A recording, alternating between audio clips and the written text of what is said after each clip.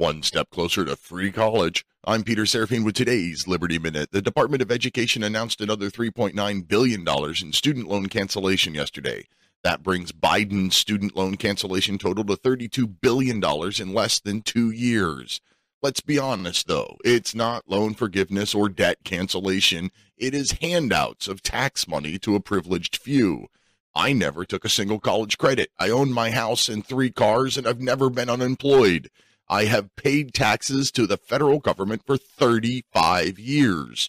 It is my money that was loaned out. Now it is my money Biden says doesn't have to be paid back.